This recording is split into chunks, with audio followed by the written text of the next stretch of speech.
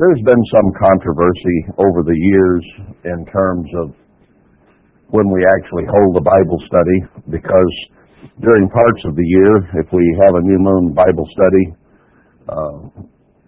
sun sets around 4:30 or so anytime we start it and finish it, it's on that day that is the first day of the new moon, the new month that has just started. However, in the summer, as it's getting here in June, and the days get just a little bit longer up until the 21st, you have to wait until 8:45 or so for sundown before you begin a Bible study. And I think we need to understand that when God originally set up the heavens, the new moon occurred every 30 days at sundown, and the days and nights then,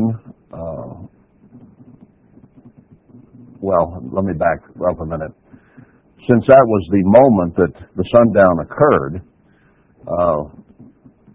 that was when you would do it, of course. And it was like clockwork every month.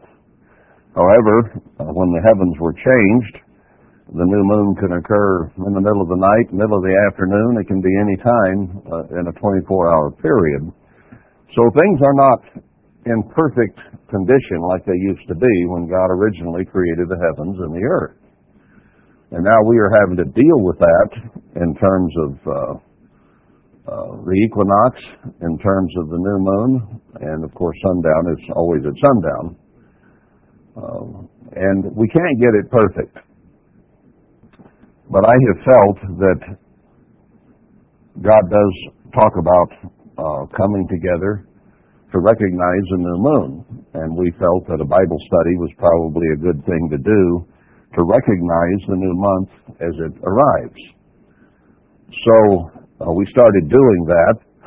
We have not been having, if it comes on a Friday evening, we've not been having a Bible study because we have a meeting on the first day, Sabbath, or even toward the end of Saturday if it comes. So we have the Bible studies on the nights that are not at the beginning or end of the Sabbath, let's say, to mark it, because the Sabbath marks it otherwise.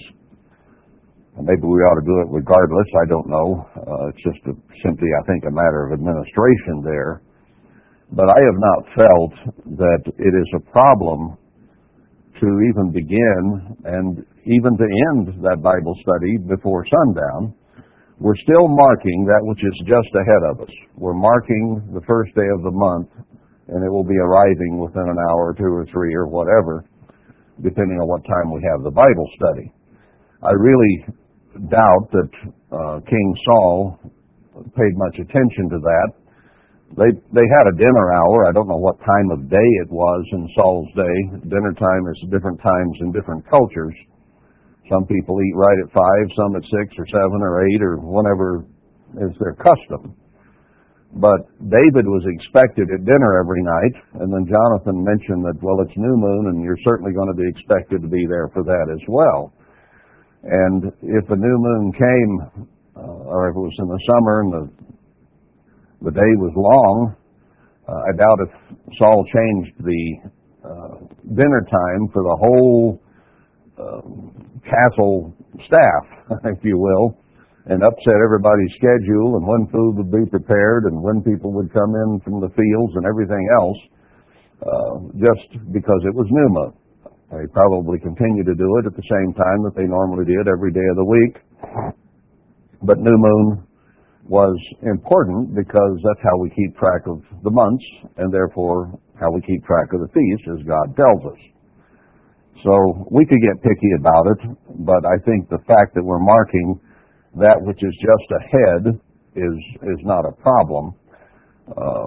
And we are doing what we can to recognize the new month is there, and that the day following, whether a Bible study is over or not, we know that at sundown it begins the first of the month, and we were doing the Bible study in honor of that first day of the month that is incoming.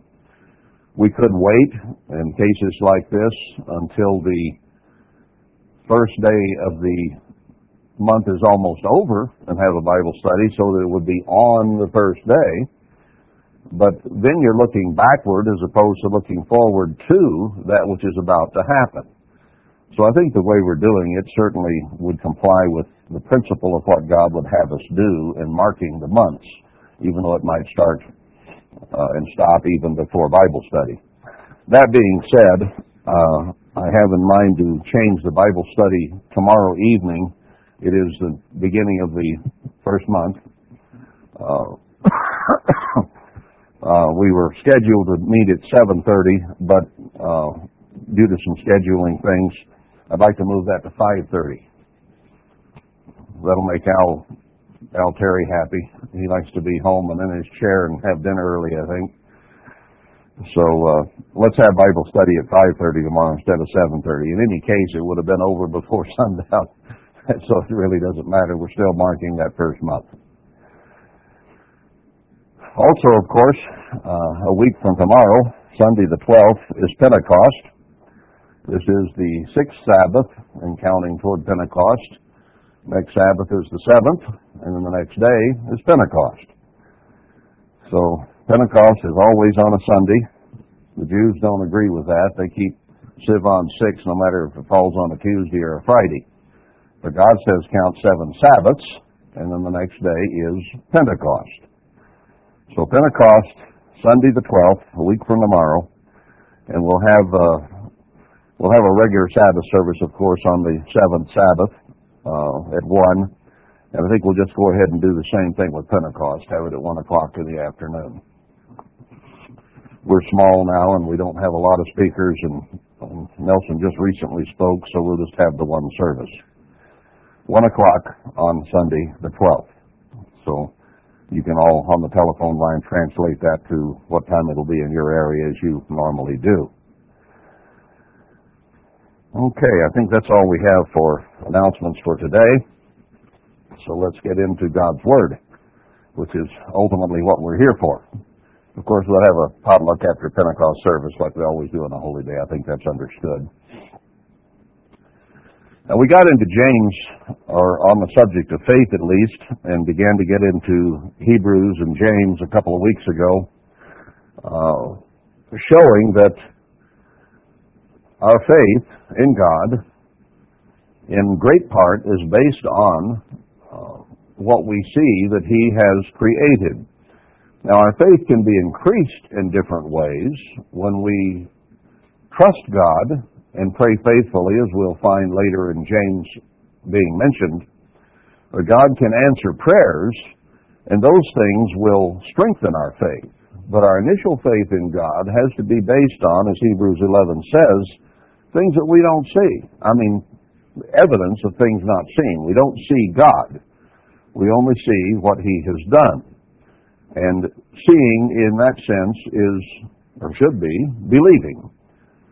Because the intricacy of the universe He created is so overwhelming that it had to have been done by very, very high intelligence and capacity and ability.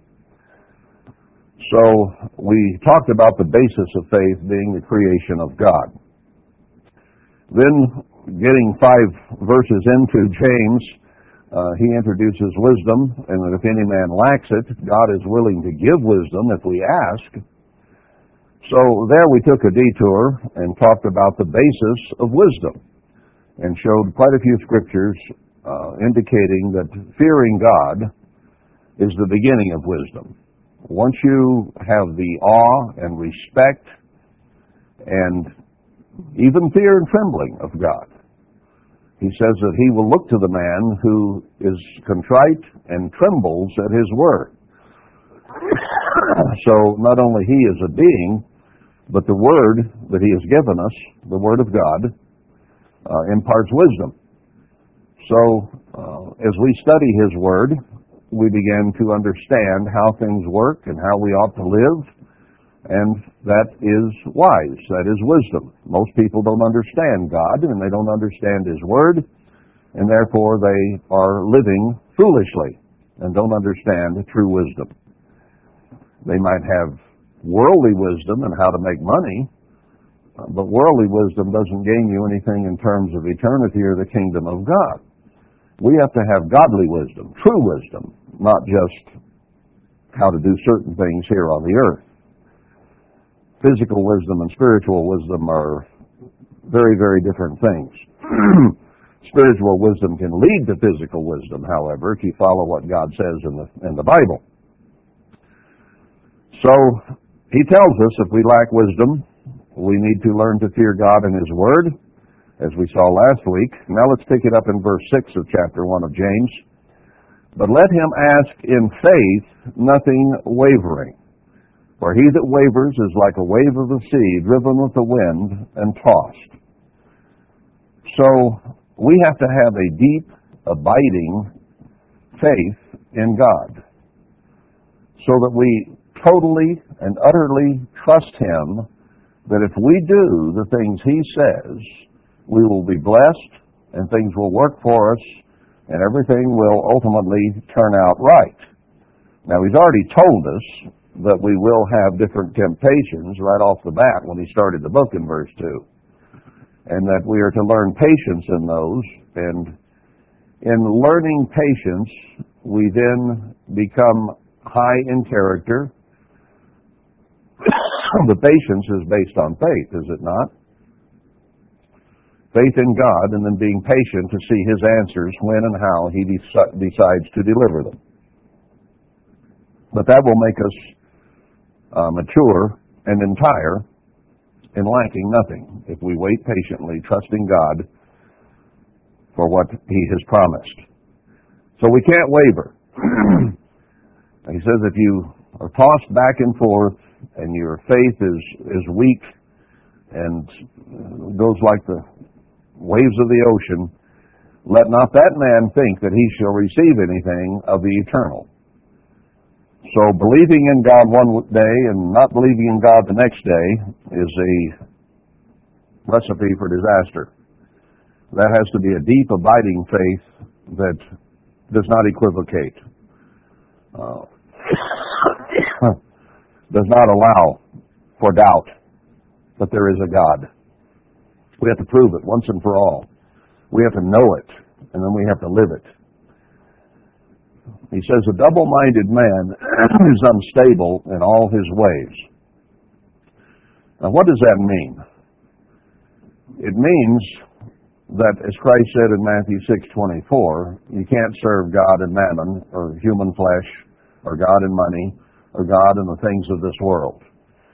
Because you will be wishy-washy and go back and forth and forth and back. You have to put your entire life, your entire being, with God. He says that we become slaves of Christ. And a slave does whatever the master bids. He doesn't have his own options. He does what the master bids.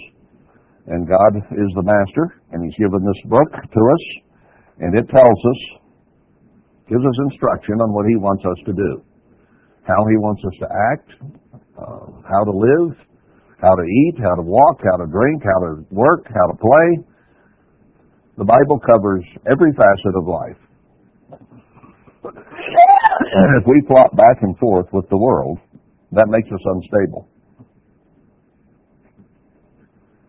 That's why He tells us to bring every thought into the captivity of Christ and to walk as He walked and to follow in His footsteps. Any thought that is worldly or wrong, we have to put out and bring into captivity. When you captivate something, you control it. You bring it under your control, whether it be a rabbit snare or a bird net or whatever it is. You bring something under your control. So He tells us that even all our thoughts have to be brought under control. Human beings are filled with thoughts of vanity, ego, jealousy, pride, you name it. And those have to be controlled and not allowed to thrive in your mind or to dwell on those things. So we can't play church. We can't live two lives, come all dress up and come to services and be nice for a few hours and then go back to worldly thoughts and worldly activities. That doesn't mean that we can't seek entertainment here and there of one kind or another, but we need to be careful that it is not something that is ungodly. In other words, we don't have to go around with our head bows and our hands folded in front of us as we go through life. You can't work in that position. But when you are working, you need to be sure you're working according to God's will. And His will is that we be productive for our employer, that we be honest, that we be true, that since the laborer is worthy of his hire, then the manager is worthy of our loyalty and our help and our productivity, because his business depends upon productivity, whatever that business may be. So we have an obligation before God to work as Christ would work, to produce as Christ would produce. I'm sure as a boy and as a young man as a carpenter, he worked hard for his dad or for his uncle or whoever he might have been working for at some period in his life, because that is the way God says that we should be. Verse 9, let the brother of low degree rejoice in that he is exalted. Now we know from 1 Corinthians 1:26 that God calls the weak and the base. So we have people primarily whom God is calling in this age who are not high in society in any way. They are of low degree financially, educationally in many cases, even mentally and IQ-wise perhaps. God doesn't call the sharpest, brightest, and most noble by any means, but generally those who are weak and base. Now, His purpose is to turn them into something that is honorable and powerful and serving and giving and loving and worth saving, worth having around. That's what He wants us to become. Something that would be a credit to His kingdom forevermore. A bright light. Something He would look to and say, I'm very happy to have that individual in my kingdom. So that is the goal and the purpose we're striving for here. So He says if you were of low degree, you're exalted. Now, how are you exalted? Well, you're taken from the redneck bar you were living in perhaps, or the welfare you were living on, or whatever place of low degree you were, and you're exalted by the very fact that God opens your mind and begins to put His incredible knowledge there and the understanding of His ways. Then when we repent, that is, change, turn, and be different in the way that we think and act and do, and where our commitment lies, we become baptized, and by the laying on of hands of the ministry, He gives His Holy Spirit to that person, which then begets them, so that they might someday be born into His kingdom once they reach the level of maturity to be born when Christ returns. So here we were, going along in this world, just doing our thing, whatever it might have been.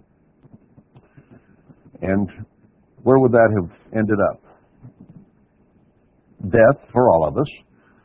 As Solomon said in the book of Ecclesiastes, all things happen to them the same. Everybody lives and everybody dies. So it doesn't matter right at the moment whether you're young or old. You've got about 70, 80, 90 years on this earth and you're going to die. Some of us are getting toward the bottom of that curve and some of us are just starting up the side, but you've only got about that much time regardless. And I think, as I said last week, the life expectancy of the average American now is probably 2-3 years. And they'll all be dead, except for 10%, because of prophecy, not because of natural causes. So, how are we exalted? We are made candidates to be part of the first fruits, the 144,000, the bride of Christ. Now that's an incredible exaltation for somebody who is just going through the motions down here building houses or whatever. But the rich, in that he is made low, because as the flower of the grass he shall pass away. So you have the extremes in this life. In that sense, you have those who are just common normal people who don't have much, and they're offered kingship in the kingdom of God. And then you have those who have been rich on this earth, who consider themselves in the position of kings and priests, or overlords, or important, and they have to come to realize that they have to change their lives too, and that as important as they might have thought they were on this earth, they're nothing unless they become part of the kingdom of God, because the same thing happens to the poor man and the rich man. They both die. So sometimes those who are nothing, let's say, in this society, or just the average people, have to recognize, without becoming self-righteous and self-important, that God has exalted them and given them an opportunity to be in His kingdom, and that requires a change in the way you look at yourself. You can't, if you haven't been a big success on this earth, you can't look at yourself anymore as a failure. If you look upon yourself as a failure in this life, then it is very, very difficult to achieve the success that God wants you to have spiritually, because you have been accustomed all through your life of looking at yourself as unimportant, or unneeded, or unwanted, or unloved, or underappreciated, or whatever else has bogged you down and made you discouraged or frustrated or feeling unimportant. So we have to come to understand how important we are in the scheme of things according to God's plan, without then becoming self-righteous and thinking we're above the rest of the world around us.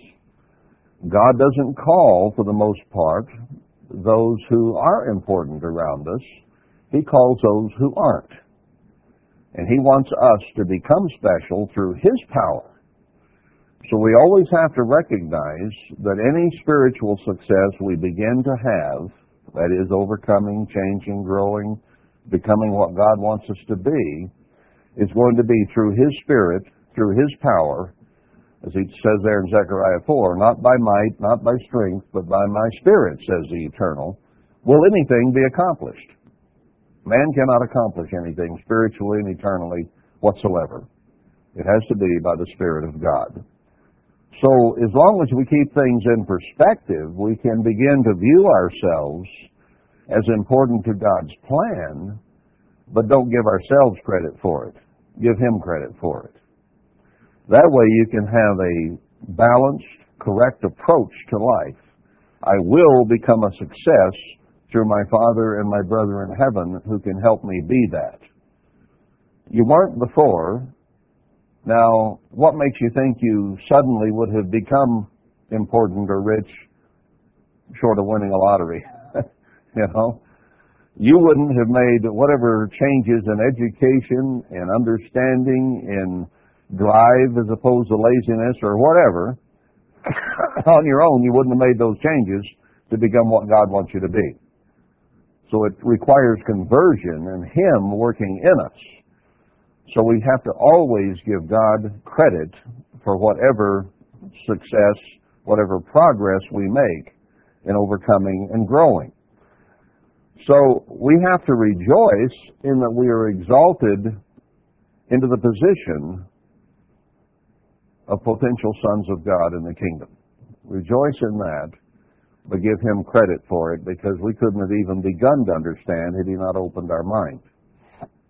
And if He did, that was all on Him. It didn't have anything to do with us. Although He does say, seeking. He does say, seeking you will find. So He is much more prone to open your mind and help you understand if you set out to seek Him and find Him. Now, doesn't that make sense? You see two people out there in the world. This one could care less about anything important or godly or anything else. But they may be just alike. They might be working on the same crew. They might be in the same family. One might have an interest in finding out about God and the other doesn't. So one doesn't even try, and the other one says, I want to know about God. I'm going to seek Him. I'm going to try to find out who God is. Now, which of those minds is God most likely, though? You know, you truly seek, He says you'll find. I'll lead you to me. So if you have been basically nothing in this world, you have to change your attitude. Understand, God has put you in a very exalted position, a potential son of His kingdom. And rejoice in that. And get over your depression and your frustration and your fears of failure and your worries and all those things. But be set a human being and trust God that He will see the process through, and if you will be part of His kingdom. So that requires a change for all of us who are low degree. And then the rich, the self-important, has to get rid of his self-importance and come to recognize that, oh yeah, you might have been clever or smart or worldly wise, and you may have accumulated or inherited riches, but that doesn't make you any better than anybody else. And in fact, it is a strike against you, because God in Christ even said that for a rich man to enter the kingdom of God was like a camel going through the eye of a needle. So very, very difficult, because it is so hard for the self-important and the self-righteous to become humble and meek and serving, giving, and loving. So the rich can't be unstable and he can't be self-righteous, but he's going to be like the flower of the grass and die as well. For the sun is no sooner risen with a burning heat, but it withers the grass, and the flower thereof falls, and the grace of the fashion of it perishes. So also shall the rich man fade away in his way. That's the message of the end time. Isaiah 40. It says, what shall I cry? The flesh will wither, or men will wither as the grass. There is a time when God is going to cause the rich to be made low. It shall wither like the grass. It isn't a natural, normal, cyclic thing. It is an end of the age destruction and withering and burning of mankind on a major basis. So this was written to impart instruction, but right now it is becoming a very now prophecy as well. Verse 12. Blessed is the man that endureth temptation. For when he is tried, he shall receive the crown of life, which the Eternal has promised to them that love him. Now, every man is tempted. Christ was tempted even as we are. He had every impulse. I don't know where that cuts off, or when an impulse or a thought becomes sin specifically, because he never sinned.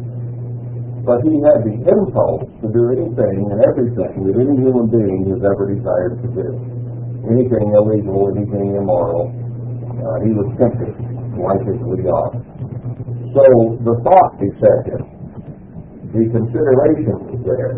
The desire was there for whatever was tempting him at the moment. Now, he's going to explain here what Christ went through. And I think shed some light on it in terms of what Christ did and did not do, and what we must not do either. We're all going to receive temptation. Some will endure it, some will conquer it. At times we all give in to temptation, whatever that temptation may be. Some of lesser things, some of greater things. For when he is tried, he shall receive the crown of life. So temptation is there for a purpose. God made us human with all the desires of humanity for the purpose of trying us, for seeing if we will go Satan's and the human way, or if we'll go God's way. So it's designed into it from the time we're born. So we will be tempted with all kinds of wrong things. Adam and Eve were tempted there in the dark. God didn't do it. Satan came and tempted them. But really, wasn't it their own flesh, their own desires that were the temptation?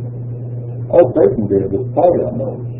The vanity, the lust, the greed, the jealousy, the envy that is inherent in a human being. They had a tendency for it. And all he did was exploit that. And they caved in. And every human being since has caved in except he that came down from heaven to more or lesser degrees depending on us as a human being.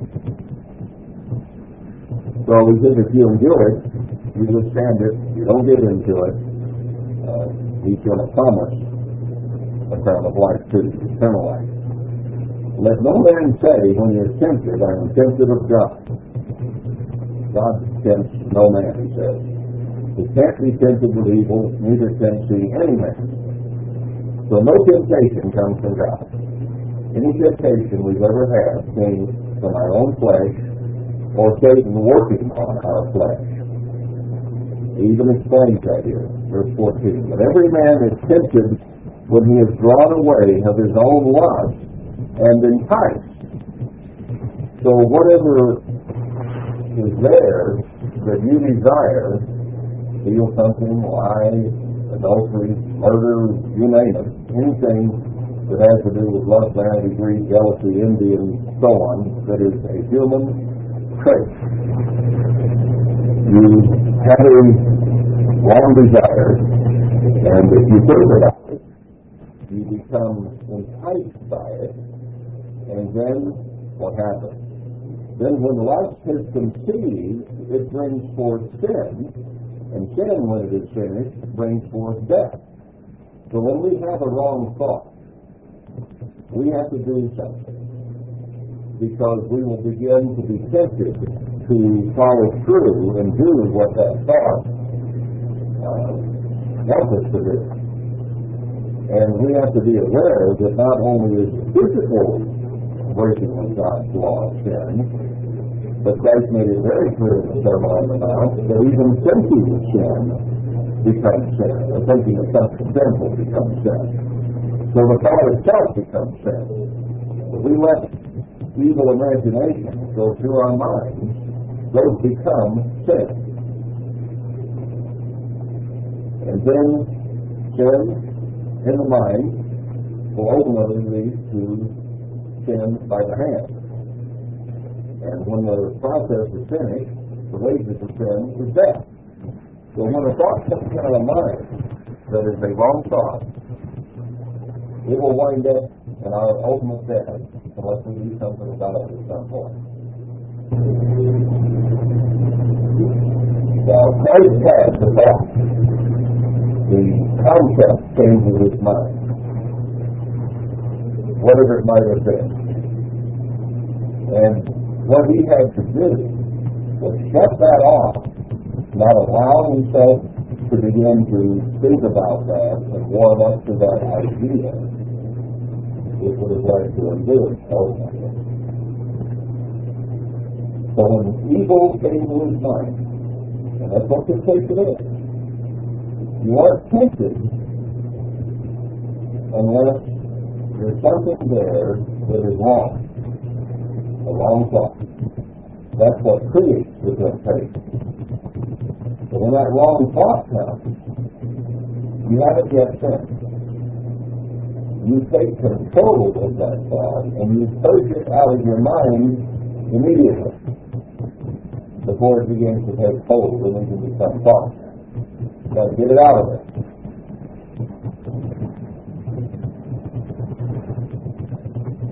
At what point does it become sin? Christ said if you don't commit adultery, but he says don't even look on a woman with lust, because that becomes sin.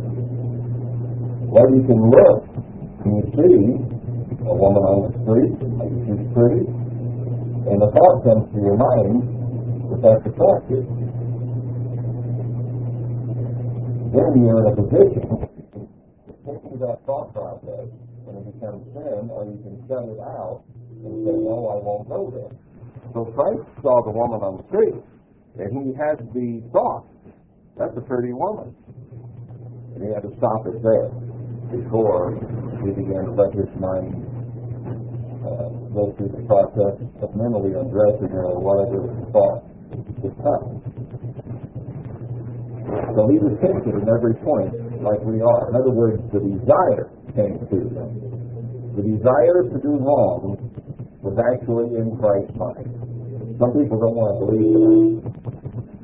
But he didn't let it stay there. He didn't let it develop into lust and sin.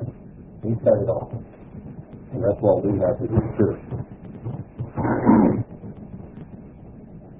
Do not err, my beloved brethren. Every good gift and every perfect gift is from above and comes down from the Father of lights, with whom is no variableness, neither shadow of turning. So don't blame God for the way you are. And people do sometimes. They begin to think that, well, God made me this way. Since God made me this way, I guess I have to act this way. No, you can't blame God. Every good and perfect thing, every good gift comes from above. But the evil comes from man and Satan. So if you have evil thoughts or evil imaginations or accusations or negative thoughts toward another human being, for instance, that doesn't come from God. That comes from your human nature or Satan. Can't come from anywhere else, because James says, don't make a mistake here. Don't blame it on God. He made you the way you are so that you might come to have faith and patience. I guess that mic's not working. They gave me another one. Is that one working? Okay. Maybe they're not hearing it on the phone line. We got an echo in there. Maybe hearing, but just not well. Anyway, we don't blame our troubles on God and say, well, God, you made me this way. I've heard people actually say that. Well, God made me this way. I guess that's the way I'll be. No, he says be converted, be changed. Don't be the way you've been. We talked about that up above, about the brother of low degree changing his whole attitude and approach toward life and coming to see there is a light at the end of the tunnel through God. As a human being, there's no light. There's only death ahead. So realize it's you when you are enticed and tempted, and Satan will take advantage of that, and then you are in trouble. So let's go on down to verse 18. Of his own will he begot us with the word of truth, that we should be a kind of first fruits of his creatures. So he's emphasizing here again that if we've been called, if we've had our minds opened and are begotten of his Spirit to be born into his kingdom, it was his will. It was he who opened our mind. John put it a little differently in John 6:44. If any man come, he has to be drawn of the Father. Has to be through the Spirit of the Father. And here, James puts it, it has God's own will, that we are begotten with the word of truth. And that we should be the first resurrection open to those he is calling now. And we can be part of the first fruits. Christ, the first of the first fruits, and we who will be changed at his coming. So there is an order of resurrection. Those whom he calls in this age, and those whom he calls in the millennium, and then those in the great white throne judgment, so that every human being who's ever lived or been conceived will ultimately have a chance at salvation. But the first fruits are the ones that are in the first round, the first and the better resurrection. Wherefore, my beloved brethren, now considering this, he says, that God has revealed himself to you. You now have come to have faith that he is there, that he's real, that he's alive, and that he has opened your mind and you have committed yourself to Him, and you have eternal life to look forward to, He says, therefore, or wherefore, in other words, He's eliciting a response here. Wherefore, my beloved brethren, considering all these things we just talked about, is what He's saying. Let every man be swift to hear, slow to speak. Now, we could stop right there and probably have a whole sermon. See that? We usually are just the opposite. We're swift to speak and slow to hear. So we've got to convert that. We have to change that. We have to reverse it, where we become swift to hear, ready to listen, eager to learn, eager to find out, curious about what God wants and what His ways are. And then we have to be slow to speak. Most of us are not. Most of us, we got our opinion, and brother, we are going to express it. And this is it, and this is what I think. Well, that'll get us in trouble. Because after He says swift to hear and slow to speak, and most suppers are just the opposite of that, He says slow to wrath. How quickly we can become angry and wrathful. How quickly we can become condemning and accusing of others. How quickly we can read motives into what we think they're saying, thinking, or doing. Well, He says, understand, God is way higher than we are. And if He so desires or so chooses to grant us opportunity to be a first fruit, then we better stop and think pretty seriously and not be double-minded and not be trying to live two lives, but absolutely committed to doing what God wants done to fulfill the purposes of a human being on this earth. So he goes on to explain, for the wrath of man works not the righteousness of God. An angry person, a person who is angry a lot or has an angry attitude,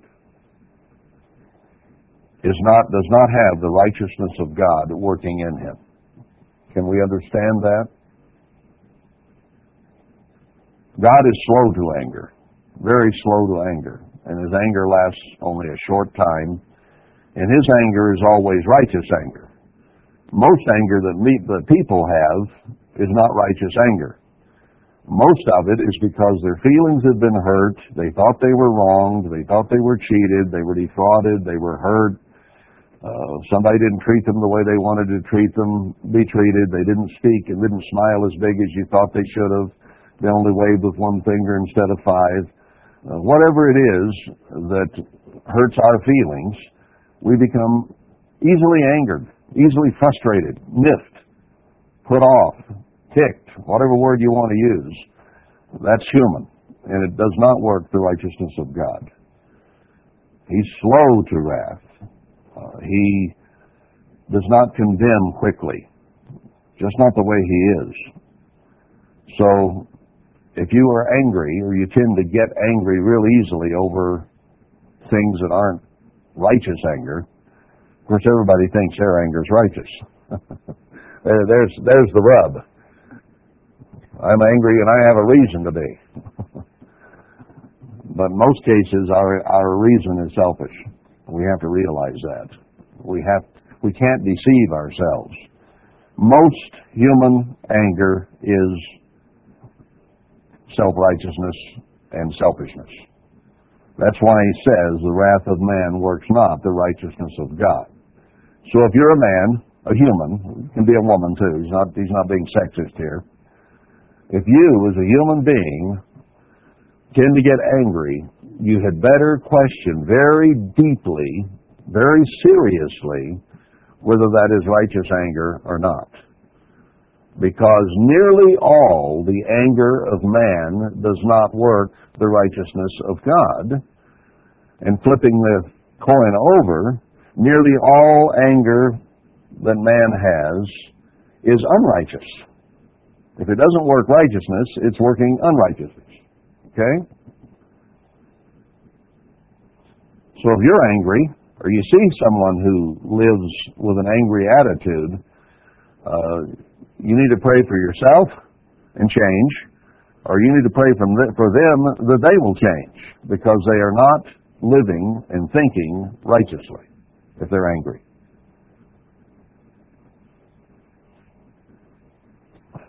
Then he compounds it. He says, "Wherefore, lay apart all filthiness and superfluity of naughtiness." Get rid of every evil thought. Any thought that is of lust, vanity, greed, jealousy, or envy, or any of those works of the flesh that Galatians 5 talks about, or other characteristics of the flesh that other Scripture talks about.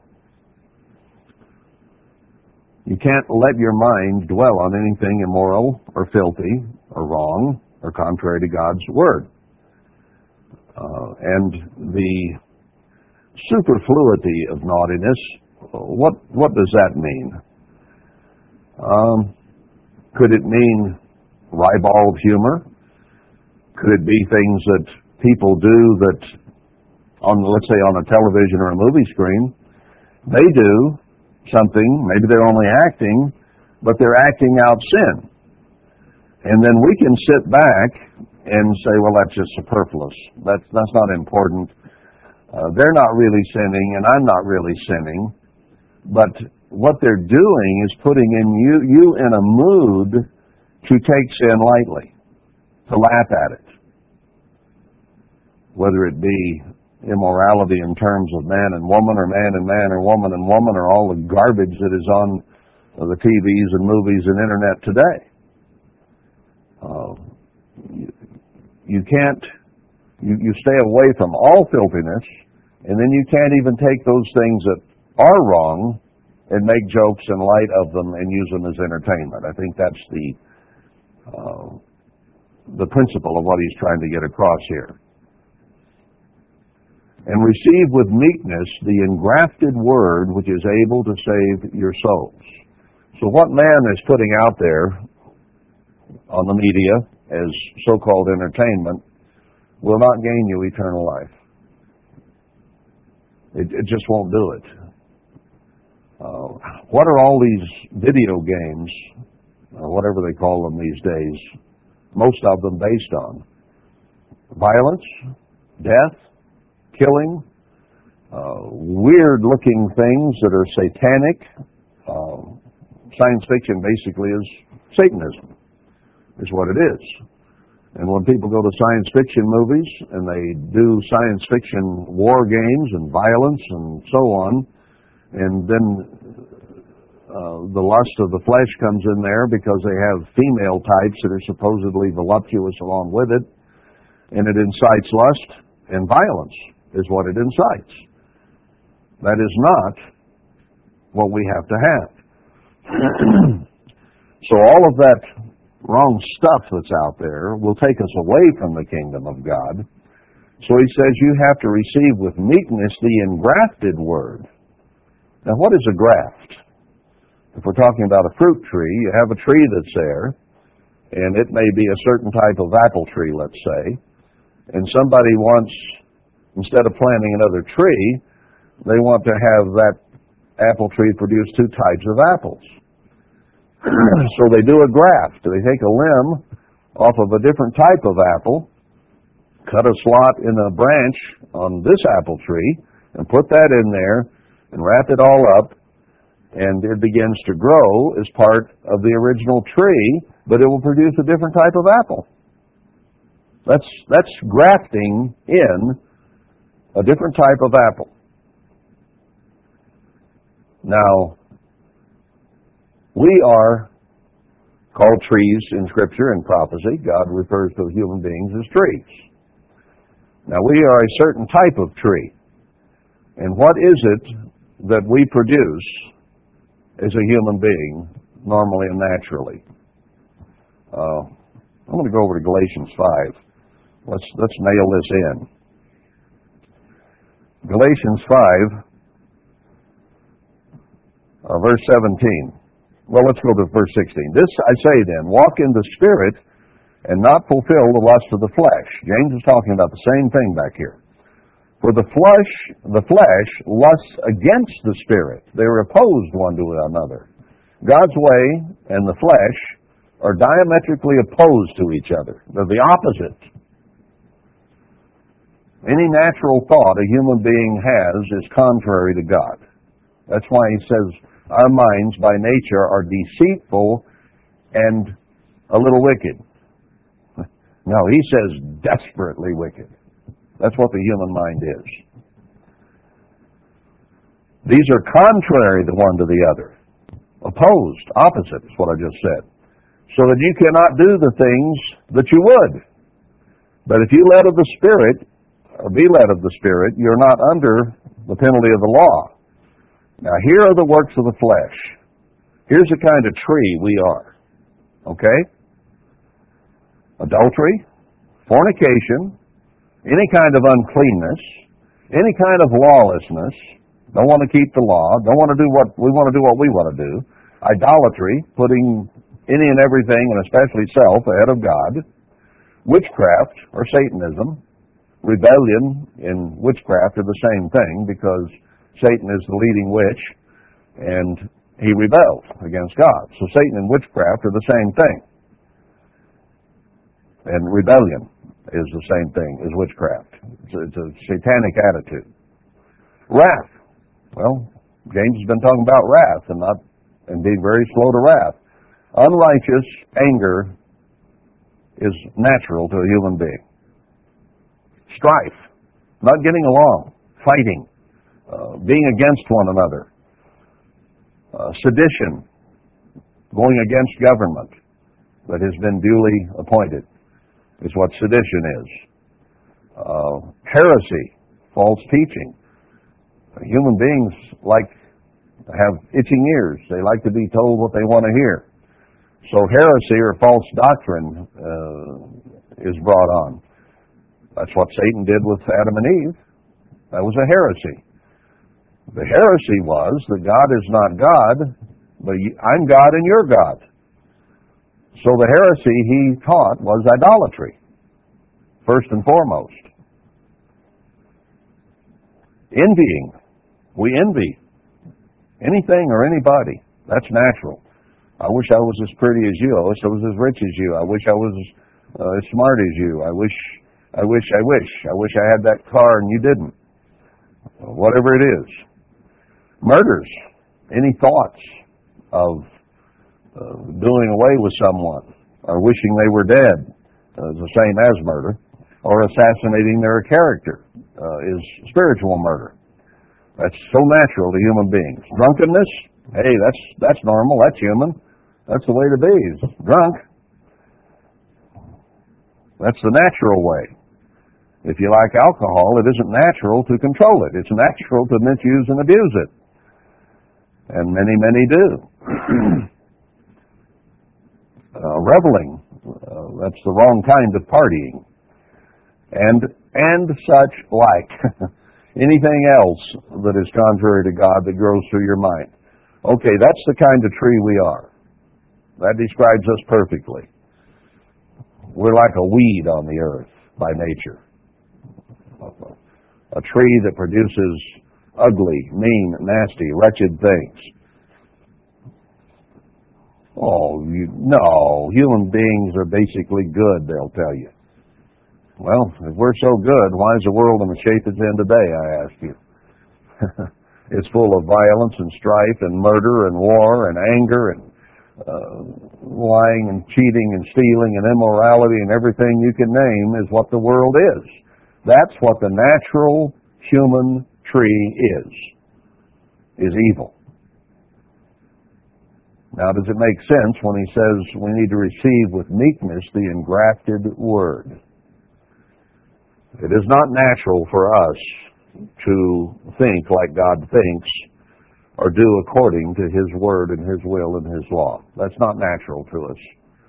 It has to be grafted in. And when you do a graft, you have to be careful with it. You have to do it just right or the new that you are grafting in will die because it doesn't have a root system. that is developed so that it can get the sucker, the nutrients from the tree that it was grafted into. And we are babes when we are engrafted into the Word of God. And it takes time for us to come to understand and to make the changes we need to make. And we spend the rest of our lives trying to thwart the natural desires of the tree that we were as a human being. And thrive on the Spirit of God. So meekness is required because we are full of pride and vanity. We don't like to be wrong. We don't like to be told we're wrong. We don't want our thought patterns that we've had all our lives. We like our thought patterns for the most part, don't we? I wouldn't have this opinion if it wasn't my opinion. I wouldn't think the way I do unless I thought the way I do. I wouldn't believe this unless I believed it. I think I'm right. Don't most people think they're right? If they thought they're wrong, they'd have a different idea. But no, they think they're right, or they wouldn't think the way they think. So we have to realize that our way of thinking is stinking thinking. That we are an evil, unrighteous tree by nature. And that we have to meekly say, oh God, change me, save me, fix me.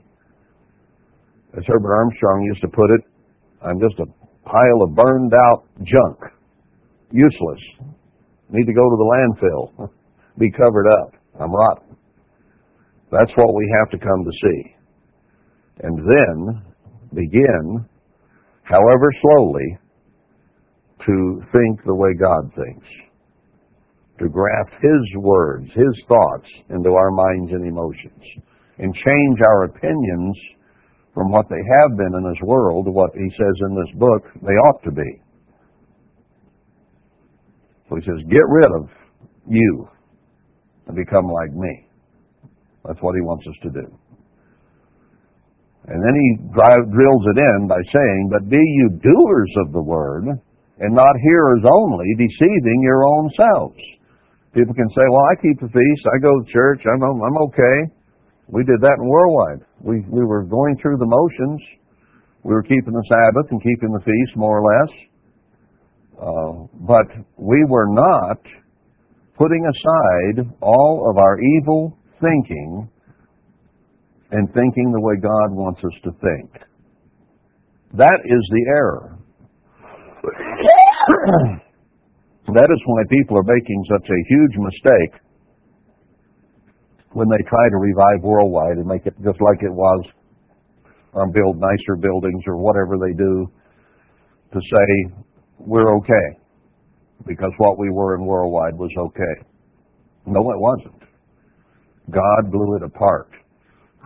Now, we had essentially correct doctrine. We understood the Sabbath and the holy days and various things. We understood the purpose of man. We understood begettal and born into the kingdom of God. We had a lot of things right, but we weren't doers of the Word. Well, I was doing the Word. I was keeping the Sabbath and the holy days. What about your mind? What about your emotions? What about your thoughts? That's what He's saying we got to change. We weren't.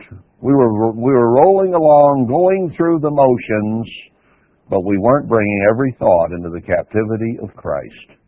We were not working at godliness in the way that God wants us to work at godliness. That's where our problem was. That's what we've got to change. What is Laodiceanism? Taking it for granted, going through the motions, doing what we think we ought to be doing. And God blew that apart. He hated it. He wants wholeheartedness. To this man will I look, is contrite and trembles at my word. So we were hearers, but we weren't truly doers in the way that He wants it done. For if any be a hearer of the word and not a doer, he is like a man beholding his natural face in a glass, for he beholds himself and goes his way and straightway forgets what manner of man he was.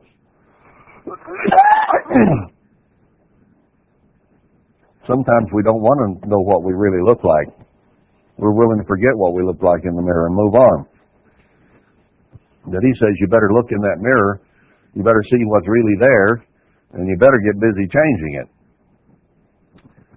Whoso looks into the perfect law of liberty, not just in a physical mirror to see his own image, but looks in the law of liberty, that's this word right here, and continues therein, does what it says to do, he being not a forgetful hearer, but a doer of the work, this man shall be blessed in his deed. So when it says in here to bring every thought into the captivity of Christ, that's what he means. He means do that. When it says lay aside all the filthiness and the garbage and the lust and vanity and greed and jealousy and envy that normally goes through your mind, you get rid of that. You work at it every moment of every day. That's a doer. Not just on Sabbath or whatever. If any man among you seem to be religious, you know there are a lot of people on earth that seem to be religious. It doesn't really matter whether they're Hindu or Shintoist or Presbyterian or what. They appear to be religious, but they don't control their tongue, but deceives his own heart. This man's religion is vain. Vanity doesn't mean anything, because he says you need to start controlling your mind so that your tongue will be controlled. And if we speak accusation and anger and lust and vanity and greed and jealousy and put down of others and accusing others, a satanic thing, then our religion is vain. We're not controlling or bridling our mind or our tongue. Now let's contrast the pure religion. Pure religion and undefiled before God. And the Father is this: to visit the fatherless and widows in their affliction, take care of those who are unfortunate in various ways in life, and to keep himself unspotted from the world. Not spotted by the world. Now you can put on garments of righteousness, but if you go out in this world and you partake in its entertainment, its ways, its thinking, that spots you. It puts dark spots on you. And if those spots are not removed by the blood of Christ, they'll kill you. So James is leading up to something here. And that is that you need to have faith and patience and wisdom and serve God. But that faith, we're going to find probably next week, without works is dead. It has to be living faith. It has to be based on the things that you do. And that's what he's introducing here. Not a hearer, but a doer of the word.